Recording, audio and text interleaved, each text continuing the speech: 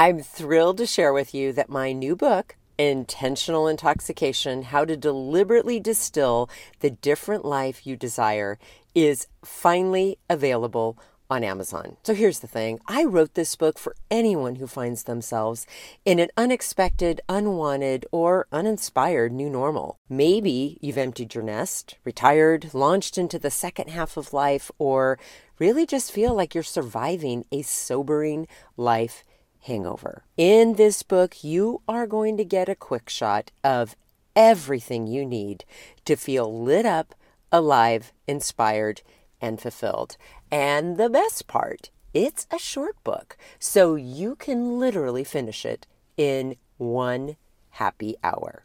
Enjoy. Cheers to you, my brilliant friend, and welcome to the Intelligent Intoxication Podcast, where I'll get you smashed on success without the buzzkill of burnout. Welcome back, everyone. So tonight is part 11 of my Intentional Intoxication book mini course, where I am breaking down some of the concepts from the book and offering you an opportunity to apply them right away in your life. So here is what I would love to talk to you about tonight. And it is how do I say this? So when you are willing to take full ownership for your life, when you are willing to spend the time to identify and utilize your own gifts and pursue your talents, it is going to automatically get you out of comparisonitis and competition with other people. Okay, so let me give you a little background here. So last night, I mentioned this yesterday, but I had a book signing and it was so much fun. And I will tell you, the best part of it was getting to connect with old friends and meet some new friends.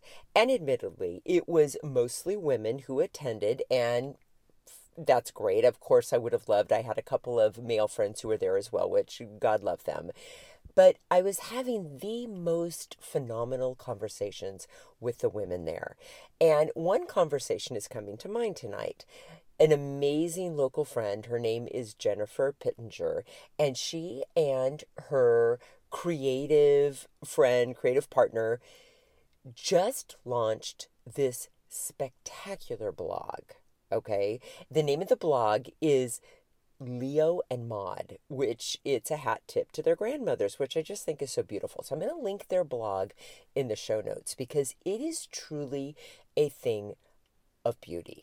So here is the conversation that I was having with Jen last night. We were talking about how joyful it is to be able to lift up other women.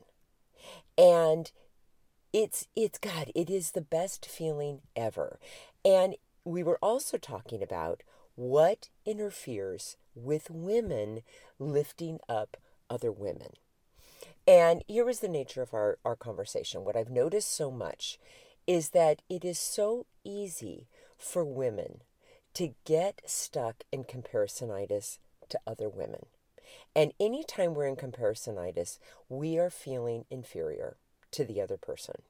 And we are telling ourselves that they are either more of something, or they have more of something, or they do more of something than we do. And it might be related to intelligence, or it might be related to their level of physical, how attractive they are, or what they've accomplished, or what kind of relationship they have, or how they've been as a parent. It doesn't matter. It happens across the board, right? Here's what I'm going to tell you, though. If you are stuck in comparisonitis, and it's just a habit, right? It is likely because you have yet to identify and own your gifts and talents. Because here's what I'm going to tell you. Once you do, you are able to roll with your strengths and just really develop and put out there what you are so good at. And you just don't have the time, energy, or even awareness that you want to compete with others. You just don't need to, because you're rolling with what you're here to do. And that is such a thing of beauty. And like I was sharing with Jen last night, I said, I so love your blog. And I have found, as I have built my business, right, in the early years, it was so easy to compare myself to where other women were in their businesses and just feel like shit. Like, be like, oh my God, my website is so lame, and my podcast is not the same as theirs, and, whatever it was, right? I'm not as good of a coach, whatever it might have been, right? And so I was saying to her, I said, I so admire and envy your blog, because I am telling you, you guys, the pictures, spectacular. The branding, oh my gosh, the richness, just the things they talk about, it's just spectacular. But what I said to Jen, I said, you know what I love though now, is that when I encounter something that somebody else is doing in business that I have yet to have the capacity to do, or I know I just don't have the ability to do, now I make a mental note that when I am ready to implement something like that in my business, I'm going to swing it back around to them to learn from. And honestly, I don't feel like I'm comparing myself anymore, and I'm not competing with them. Just like I don't want people to ever compare themselves to me or to compete with me, because we have different gifts and different talents. And if I'm doing something that they've always wanted to do, the fact that I've done it first, awesome. I can give them some tips and tricks and strategies to hopefully give them some shortcuts to what they want to do as well. So for example, over the last week or two, I've had people who've come out of the woodwork and said, hey, Terry, I've always wanted to write a book. I'm like, fantastic. I'll tell you who I worked with. I'll tell you what I learned. You got to write the book. Just the fact that you just said it out loud to me means you kind of have already started. So let's go. It's go time. Time to do it. So I just really wanted to bring that up to you, because if you find yourself comparing yourself or competing with other women, or if you're a man listening to this and you're doing the same thing with other men, just know that that is a flag letting you know, that's a sign that you've yet to fully embrace your gifts and talents to create what it is that you're meant to create in this life. It's an invitation to do it. All right, everybody, as always, deeply grateful that you're here. Have an intoxicating rest of your day, and I'll be back tomorrow with more.